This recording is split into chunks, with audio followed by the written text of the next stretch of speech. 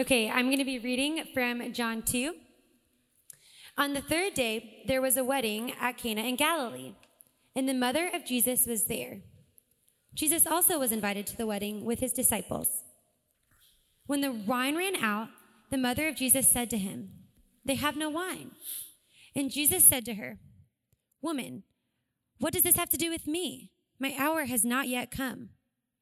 His mother said to the servants, "Do whatever he tells you." Now there were 6 stone water jars there for the Jewish rites of purification, each holding 20 or 30 gallons. Jesus said to the servants, "Fill the jars with water." And they filled them to the brim. And he said to them, "Now draw some out and take it to the master of the feast." So they took it.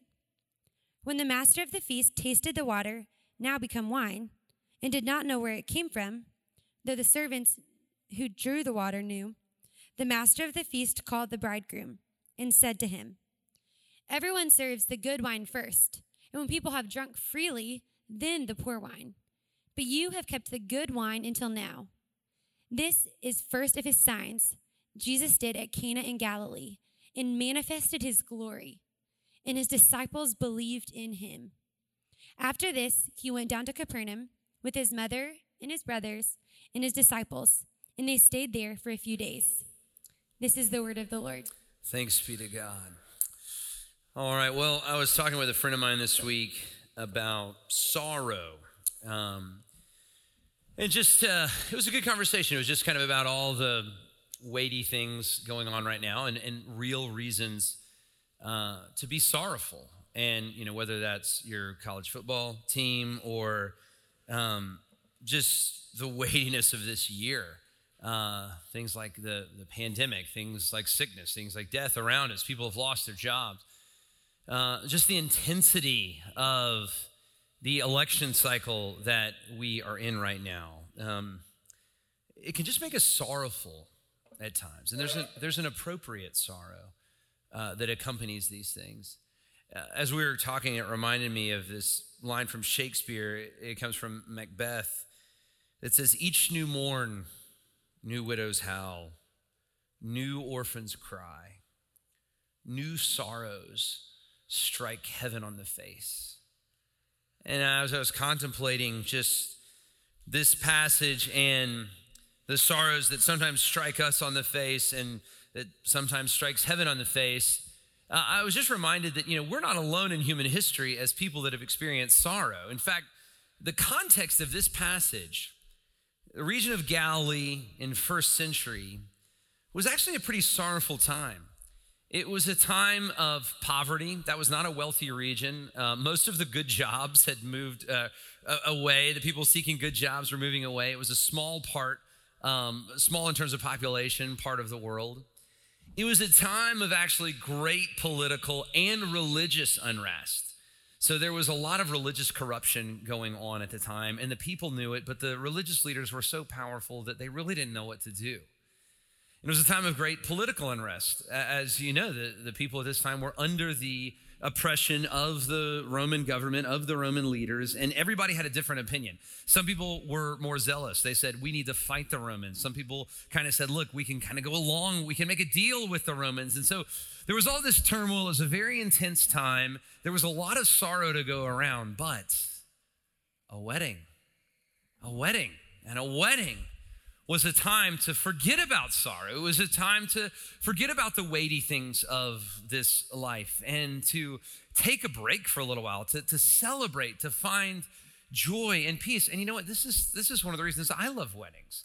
I love going to weddings. It's a time for people to just cut loose. This is kind of what love is like. Paige and I, when we were falling in love, it was cloud nine. It was dreamy time. Everything was great, Everything was wonderful, and it still is, But that's the way love is. That's the way a wedding is like. It's a time to forget about things, and it's to celebrate. But whatever a 21st century wedding that you've been in or that you've gone to or that you've experienced is like, these first century weddings, well, they were all the more intense. They weren't just an affair for one evening. They were several days long, and the whole village, the whole region would have come to be a part of this wedding.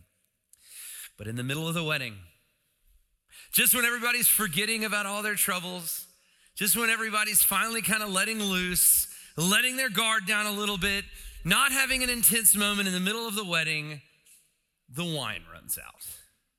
And I can almost see the people saying, of course the wine runs out.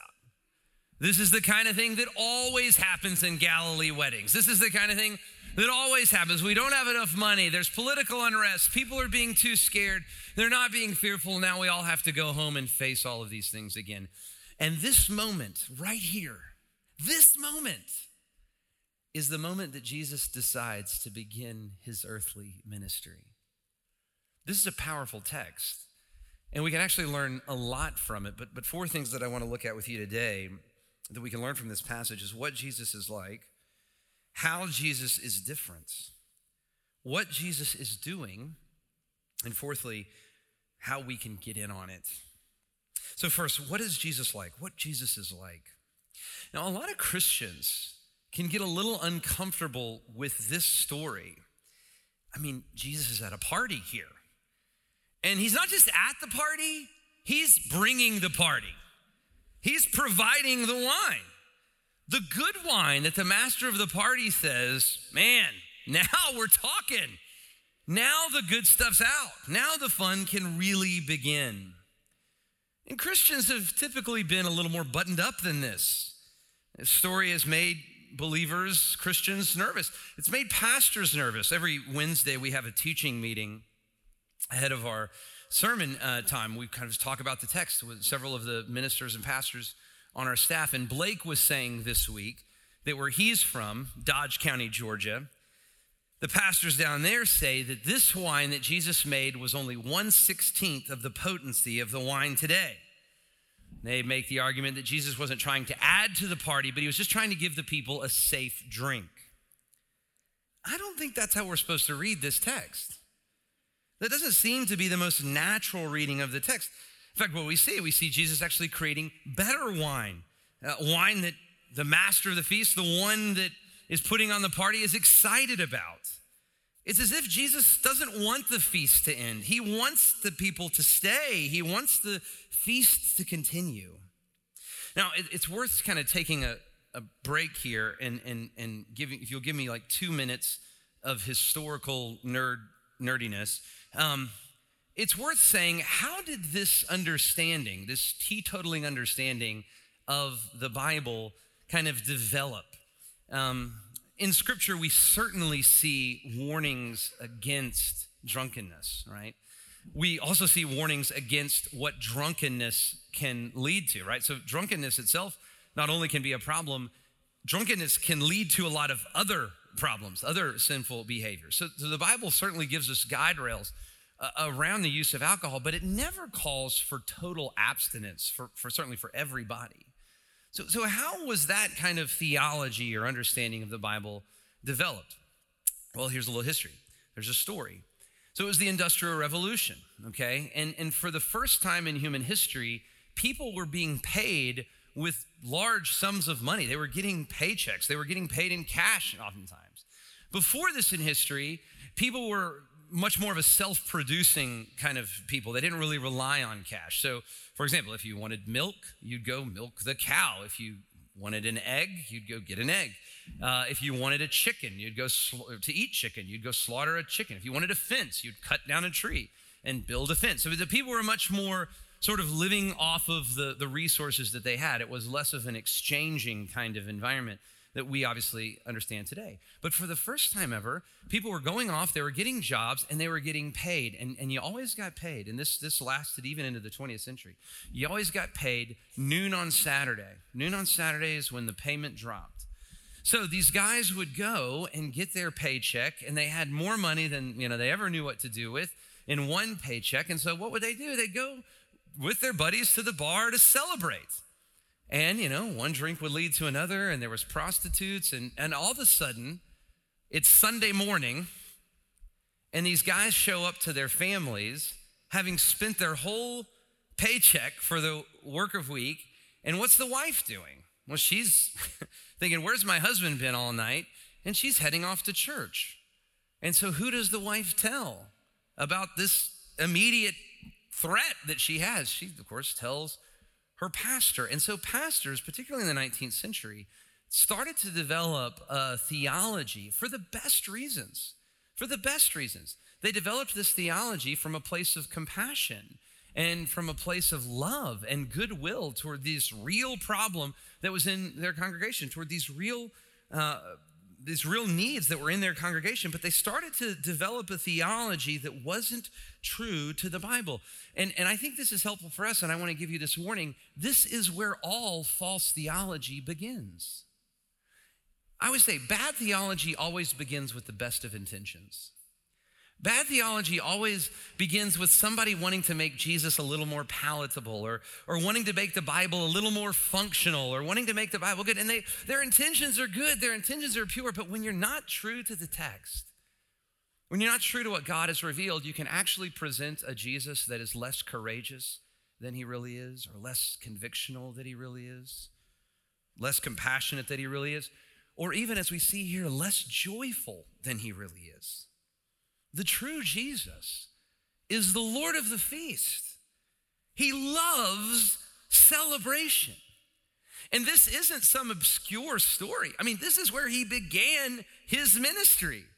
This is how it all begins. Jesus is marked by joy, by celebration. You know what Jesus says in John 15? You know how you know you've been abiding with Christ? In John 15, it talks about abiding with Jesus. You know how you know? You know what Jesus kind of concludes that section with and says, here's the evidence. Here's how you know you're abiding with me. And he says in verse 11, these things I have spoken to you so that my joy may be in you and that your joy may be full. If you're a believer, you should be, you must be. If you're following the way of Christ, you must be marked by joy. So if you're a Christian and you're kind of finding your identity and how dull you are and how you never have fun because you're so pious, then you're not following the true Jesus. And if you're not a Christian because Christians are dull or Christians are boring or Christians never have any fun, then you're not rejecting the true Jesus. You're rejecting a false Jesus. No, the Jesus of the Gospels, the Jesus that we see in Scripture could not be more exciting. I remember last year there was a woman that started coming to our church and she became to faith in Christ and she was baptized, and I was asking her, how did you come to know Jesus? How did you become a Christian? And I'll never forget her response. She just said, I read the Gospel of John and I fell in love with Jesus. She said, I thought he was so stiff. I always thought he was so dull. I always thought he was so hard, but he was so casual. He was so loving. He was so warm. He was so fun. He's the Lord of the feast. He brings the party. His ministry begins at a party. So this story can tell us a little bit about what Jesus is like, but can also tell us, secondly, about how Jesus is so different. How Jesus is so different. You know, in every system in this world, the way to prove yourself, everyone is searching for righteousness. Now, we think of righteousness in kind of a religious, law-following category way. But no, everyone is searching for some righteousness or some justification, to present themselves as right, as the one that's in the right, as the one that's been justified, as the one that's done the right thing. And every system of this world has a way by which you prove your righteousness. So what is righteousness to a college? It's a good SAT score, or it's good grades in high school. So how do you get into a college? How do you prove you're righteous to a college? You do good in high school. You get a good grade on your SAT. What is righteousness to a job? It's a good resume. You went to college to a great place and did well. That's righteous. You got to prove your righteousness. You got to prove that there's something interesting, that you've done enough to measure up. You know, and we do this in other ways, even like in the ways that we hint that we're somebody. You know, you want to show up to the dance with the prettiest girl. You want to go to the class reunion with the most successful guy. I was hanging out last week with some guys for a friend's 40th birthday. And you know what you do when your friends turn 40? You go back and you listen to the music that was cool when you were cool, when you were in high school and college. And so we were listening to the song Lose Yourself by Eminem, just thinking we were super cool. And I was listening to this song, and you know what that song's all about? It's all about how do you justify yourself, right? You got to lose yourself in the music, right? You only get one shot. Don't miss your chance to blow. This opportunity only comes once in a lifetime. Yo. And so it's all about self-justification. How do you justify yourself? You know how you justify yourself? You fulfill this moment. You do this thing. This is what the world always says. There's this famous interview with Madonna in Vanity Fair magazine. And she says this, she says, my drive in life is from this horrible fear of being mediocre. And that's always pushing me. Because even though I become somebody, I still have to prove that I'm somebody. My struggle has never ended, and it probably never will. And you know one of the ways that people try to prove themselves, try to kind of put a display of themselves out there, you know one of the ways that people try to prove themselves? It's with their wedding. A wedding says a lot about you, right? I mean, you talk to any wedding coordinator, you want to tell your story in this wedding. You want to show your identity in this wedding. And so there's a lot of pressure on the wedding, right? You want to make sure the flowers are right. You want to make sure the food is good. You know, if you're really somebody, you have an ice sculpture, right? There's a lot of weight on the wedding. It's a lot of this kind of self-identity, self-justification weight. You want everything to be beautiful. You certainly don't want it to be mediocre. You want everything to be perfect. It says a lot about you. It justifies you. But this is where Jesus is so different. He's saying, look, rather than have a wedding to impress the guests, what if one of the guests came wanting to impress you? What if justification wasn't found in what you were doing, but it was actually found in someone outside yourself, in one of the guests of the wedding? You know, this hunt, this desire for self-righteousness and justification, it comes in so many different forms. I mean, here in Atlanta, I would say, Blake and I always say, you know how you justify yourself in Atlanta? You at least kind of among like the white collar working class, you make deals, right? You go on great vacations and you remodel your house, right? So if you want to impress people at a party, you got to talk about one of those three things, right? I just made this deal, just went on this great vacation. Of course, we're in the remodeling right now, right? That's what people are doing. But there's more than, Atlanta's kind of a deal self-justification city. Washington, D.C., it's a power justification city. How do you justify yourself in Washington, D.C.? You say, well, I'm close with this senator. I'm close with this administration or whatever. I'm in a position of power. There's virtue signaling justification, right? You want to prove that you're affirming or proud or woke or sensitive, right? I want to put all these things around to say, I am righteous. I have done the righteous thing. Of course, there's religious justification. Are you active enough? Are you really doing something that proves that you're religious or good or pure before God? And this was this crowd. I mean, they're at a wedding feast. And what's at the wedding feast? This is interesting. They have the 6 purification jars at the wedding feast, right? They wanted to prove that they were ceremonially clean. They didn't want anybody to be unclean at their party. Now, what's interesting about this, we learned that the jars actually didn't have any water in them, right? So this is like the ultimate virtue signal, right? They've got the jars, but nobody can actually wash themselves with the stone jars that are at the wedding. Another interesting thing about this, and I think John pays attention, just in case you think I'm reaching at straws here, I think that John is careful to give us this detail for a reason. There's only 6 stone jars. 6 throughout the Bible has always been the number of incompletion, of incompleteness. 7 is the number of wholeness. This goes back all the way to the very beginning of Scripture. God created the world in 7 days. And then he rested. There was a sense of wholeness in the creation of 7. But 6 is not quite complete. It's not quite justified. It's not quite satisfied. It's not quite righteous.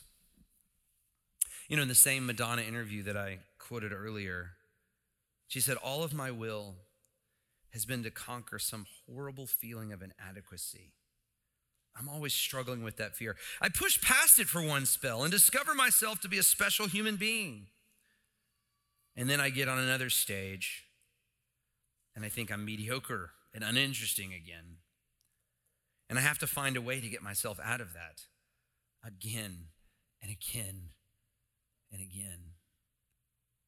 Can any of y'all identify with Madonna? You know, just when you feel like, okay, I've finally done something that's interesting. I've finally done something that people are going to be proud of me for, and then then somebody else does something more interesting. Or people kind of forget about it. You got to kind of prove to yourself, okay, I really am someone, again and again and again. Whether it's making deals or being affirming or staying pure, it's never quite enough. You always need to be doing just a little bit more. Now, what's interesting about this, here we have John giving us the detail of the 6 stone water jars that so represent this Jewish law-giving system of righteousness. But next to this, you have Jesus doing something. And when he's doing it is important. And I'll be honest, I've never noticed this until this week at our teaching meeting.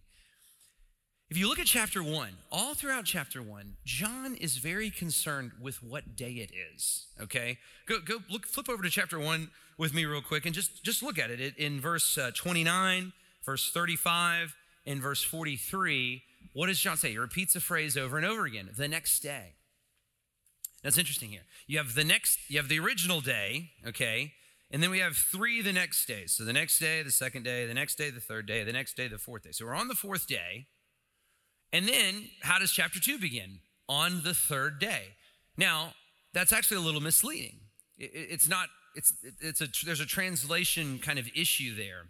It's meant to be read and then 3 days later. I mean, we're already on the 4th day, right? In fact, Eugene Peterson, I went and looked at all the translations. They don't miss it, but they just don't say it in a way that most English readers would understand. But in the paraphrase version of the Bible, Eugene Peterson's The Message, he writes 3 days later. So that's how this is supposed to be written. 3 days later, and on the 3rd day after that is kind of what you would say. On the 3rd day after that, Jesus was at a wedding. Now, what's interesting about that is this. The first day, 3 the next days, we're at the 4th day, then 3 days later. What day is this?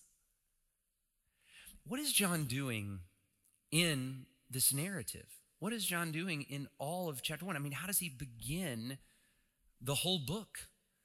In the beginning. What John is doing here in his gospel is he is retelling the story of creation. He is saying something as powerful as creation has come. A new kind of creation has come. In this world of incomplete self-justification, Christ has come right in the middle of that to bring a party, to bring a celebration, because finally, completeness, wholeness, true righteousness, a righteousness apart from the law, as Paul says in Romans 3, has come. And you in him can be justified. You can be whole. And all these little attempts that we try to justify ourselves that always end up leaving us wanting more and more and more. Jesus has come into the middle of that and said, hold on, you've been trying to impress other people. You've been trying to impress God. Now let me impress you. And let me show you a real righteousness, a real wholeness, a real life. So we've learned what Jesus is like. We've learned how he is different. But third, what is he doing? This is a really interesting story for so many reasons. But look at verse 3. It says, when the wine ran out, the mother of Jesus said to him, they have no wine. Now, Jesus' response for a long time in my life was kind of troubling to me. He says to her, woman, what does this have to do with me? My time has not yet come. I mean, upon first reading, it feels a little disrespectful toward Jesus' mother, but I don't think we're supposed to see that in the text. In fact, a commentator I looked at this week said, the address woman here, it would be better kind of understood as madam or lady. It's the same actually address that Jesus gives his mother in John 19 when he is entrusting her into the care of John. So I don't think you should read disrespect into this, but what's really bothering about it is that he says, my hour or my time has not yet come. But almost as soon as he says this in verse 6, we see him turning water into wine, creating 150 gallons of wine. What happened? What happened? Jesus says, my time has not yet come. And then he does this most amazing miracle. What is going on here? Does Jesus see a sad Galilean who didn't get a glass of wine? He says, you know what? I wasn't going to begin the ministry now, but I want that guy to have some fun. Is that what's going on here? No, I don't think so. I think the decisions of the most influential person in all the history of the world and the Son of God are a little more calculated than that. And I think when Jesus says, my time has not yet come, we're supposed to see something. John's giving us a signal of something. I love going to weddings. And when you go to a wedding, you know what you do?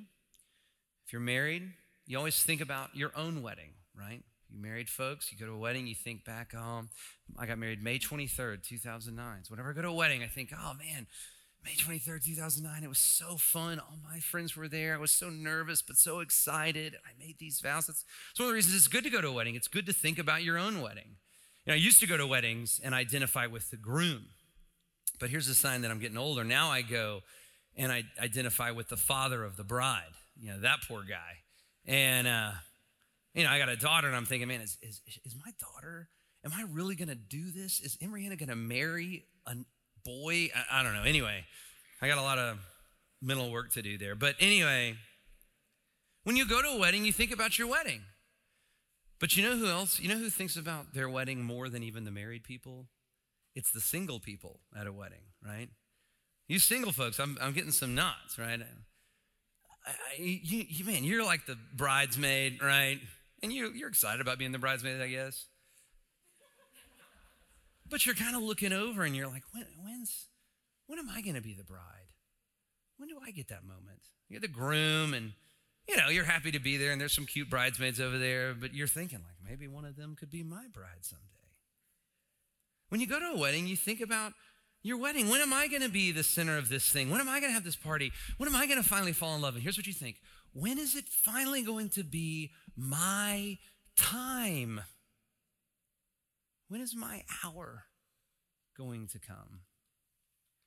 Here you have Jesus at a wedding thinking about his own wedding. Look at Revelation 19 with me.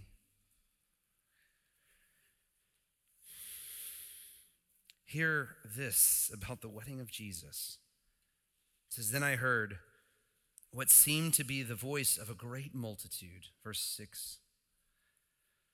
The roar of many waters and like the sound of mighty peals of thunder, crying out, hallelujah, for the Lord our God, the Almighty, reigns.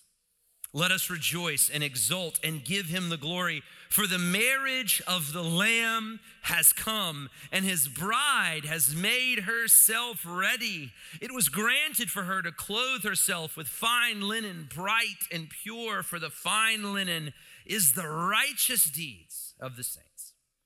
And the angel said to me, write this, blessed are those who are invited to the marriage supper of the Lamb. And he said to me, these are the true words of God. You know what if you're a Christian, you know what your ultimate hope is? It's to be invited to the marriage supper of God. I just want to say this. If you're any person, you know what your hope should be? Is to be invited to the marriage supper of God on the day of days when Jesus has redeemed all things, made all things new, wiped away every tear from every eye, has brought perfect justice, has made all things well, when he has finally called to himself his bride. This is the marriage supper of the Lamb and the hope of the Christian. I want you to hear this. If you are in Christ, you don't just get invited to the marriage supper of the Lamb as a guest. You get invited to the marriage supper of the Lamb as the bride. as the one who is honored, as the one who is cherished, as the one who has been made righteous, clothed in white linen. I love going to weddings. They're a lot of fun, but this is the wedding that you want to get invited to. The Feast of Feasts, the celebration of celebration when Christ is finally joined with his bride. Jesus is at this wedding, thinking about his wedding. And you could say it this way: the ministry of Jesus begins at a wedding and then ends at a wedding. The ministry of our Lord is bookended by weddings. And this is the moment. This is the moment when his ministry begins. And the ultimate wedding awaits you if you are in Christ. You were made to be with God. You were made to be righteous in God. This is the purpose of your creation, and all that has been lost in sin. But Christ has come, and he began this work at this wedding, and he still is doing it now, and he will do it until his final wedding. Christ has come to restore what was lost by sin and to invite you and me in to the marriage supper of the Lamb. So what Jesus is like, he's the Lord of the feast. How Jesus is different in this world, it says justify yourself. He's the one that comes to the party and brings justification for you. What is he doing? He's gathering for himself a bride from every tongue and tribe and language and people, and he is preparing them to be with him forever. But finally, how do we get in on it? How do you get the invitation? Don't you want to be invited to this? Don't you want to be a part of this? In this broken and sorrowful world where each new morn, new widows cry, new widows howl, new babies cry, new sorrows strike the cheek of heaven. Don't you want to be in on this? Here's how you get in, and I think it's in verse 5. I love this verse. His mother said to the servants, do whatever he tells you. You know, Matt Nolan at our teaching meeting this week, he had a great insight. He was saying it's interesting, and it is interesting, that when the wine runs out at the party, Mary goes to Jesus. I mean, Jesus says to her, woman, what does this have to do with me? And it's kind of a good question. It's like, I'm just a guest at the party. Like, go talk to the people, right? Go talk to the people putting on the party. Why are you coming to me? But you know what? Mary knew. Mary knew. She had been watching Jesus. She had seen Jesus. Obviously, the angel had come to her and said, this is going to be the Messiah, but it's more than that. There was a character in him. There was a goodness in him. There was a sense of authority that he must have had. And she knew. And so she said to the servants, whatever he tells you, you do it. This is faith. This is saving faith. To enter into the Christian life is repentance and faith. It's to turn away from the other things that you're trusting in, from the other voices that you're listening to. Something is saying, do this, and you're doing it. Saving faith is to say, the voice that I'm really going to listen to is the voice of Christ. The voice that I'm really going to not say no to is the voice of Jesus. Whatever he says, I'm going to do it. And Mary had come to this. She had considered his life. She had heard who he was, but she had considered his life. She saw him and she fell in love with him and she trusted him. And this is what it means to be a believer. This is what it means for you to be a believer. It means the same thing. Do you trust him? Are you aligning your life with him? Are you listening to his voice? Whatever he says, do it. To be a Christian is to realize that the wisdom of Christ is greater than your wisdom. The way of Christ is greater than your way of life. The life that Christ offers is so much greater than any life you could have without him. And here's the deal. I want you to hear this. Oh, church, hear this. As you look to him, this is why we need worship. This is why we're here. This is why we're here. As you look to him, as you consider his life, as you consider his life, as you consider his way of life, as you read the Gospel of John and fall in love with him, you will realize that the righteousness that is true of him is so much better than any righteousness this world offers. It's so much more inviting. It's so much more complete. As you consider his death, you will realize that the death of Christ gives you such complete forgiveness. You know, we live in an anxious age. We live in a way, people know that they've sinned, they know they're separated from God, and they're trying to do something to prove themselves. Part of that is penance. We don't talk about it in those terms, but part of justification is just penance, because we know we've done something wrong. When you consider the cross, you will realize that Jesus offers a complete forgiveness that separates your sin from you as far as the east is from the west. It is finished. The work is done on the cross. But that kind of forgiveness is not found in any sort of anxious righteousness that you may pursue. It's found in looking to Jesus. And when you consider his resurrection, you look to the party. You look to the life. You look to life in him. And that the promise of that life is so much greater than any promise of life that anything in this world will give you. As you consider him like Mary did, you'll be the kind of person that says, whatever he says, whatever he says, I'm going to do it. It always makes sense. I may think it's a little strange. He wants us to get wine, but I'm going to fill the religious items with water. But you know what? He's right. I'm going to do it. Is that where you are? Have you considered him and the fullness of his righteousness and the power of his death and the joy of his resurrection? Have you considered these things? Has it changed your heart? Has it changed your life? And so as we close today, I want to invite you to consider with me all of these things that Jesus promises. And one of the ways that Jesus has told us to remember him, that he's given us to consider him, is with the Lord's Supper. And so in just a few moments, our deacons are going to be passing out elements, and Jordan's going to come up and lead us in singing. But we're going to be passing out bread and wine. These represent the life, work, ministry of Jesus. And so I invite you, if you're a believer, if you've trusted in Christ, if you want your life to be aligned with Jesus, and if you've let that be known through baptism, then I invite you to take these elements. I also want to just say to you, if you're not a believer, if you're here just visiting the church or kind of considering the things of Christianity, I am so glad you're here, but this is a sacred meal. You dishonor the things that we hold dear by taking this meal if you don't really love Jesus, if you're not really believing him.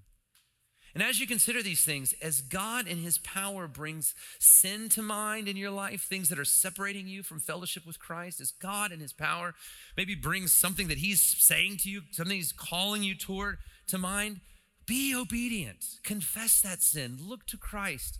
Take steps of obedience even as we consider these elements. I'm going to invite you to hold on to them as they are passed, and then we'll take them corporately after Jordan leads us in this song. Let's stand together.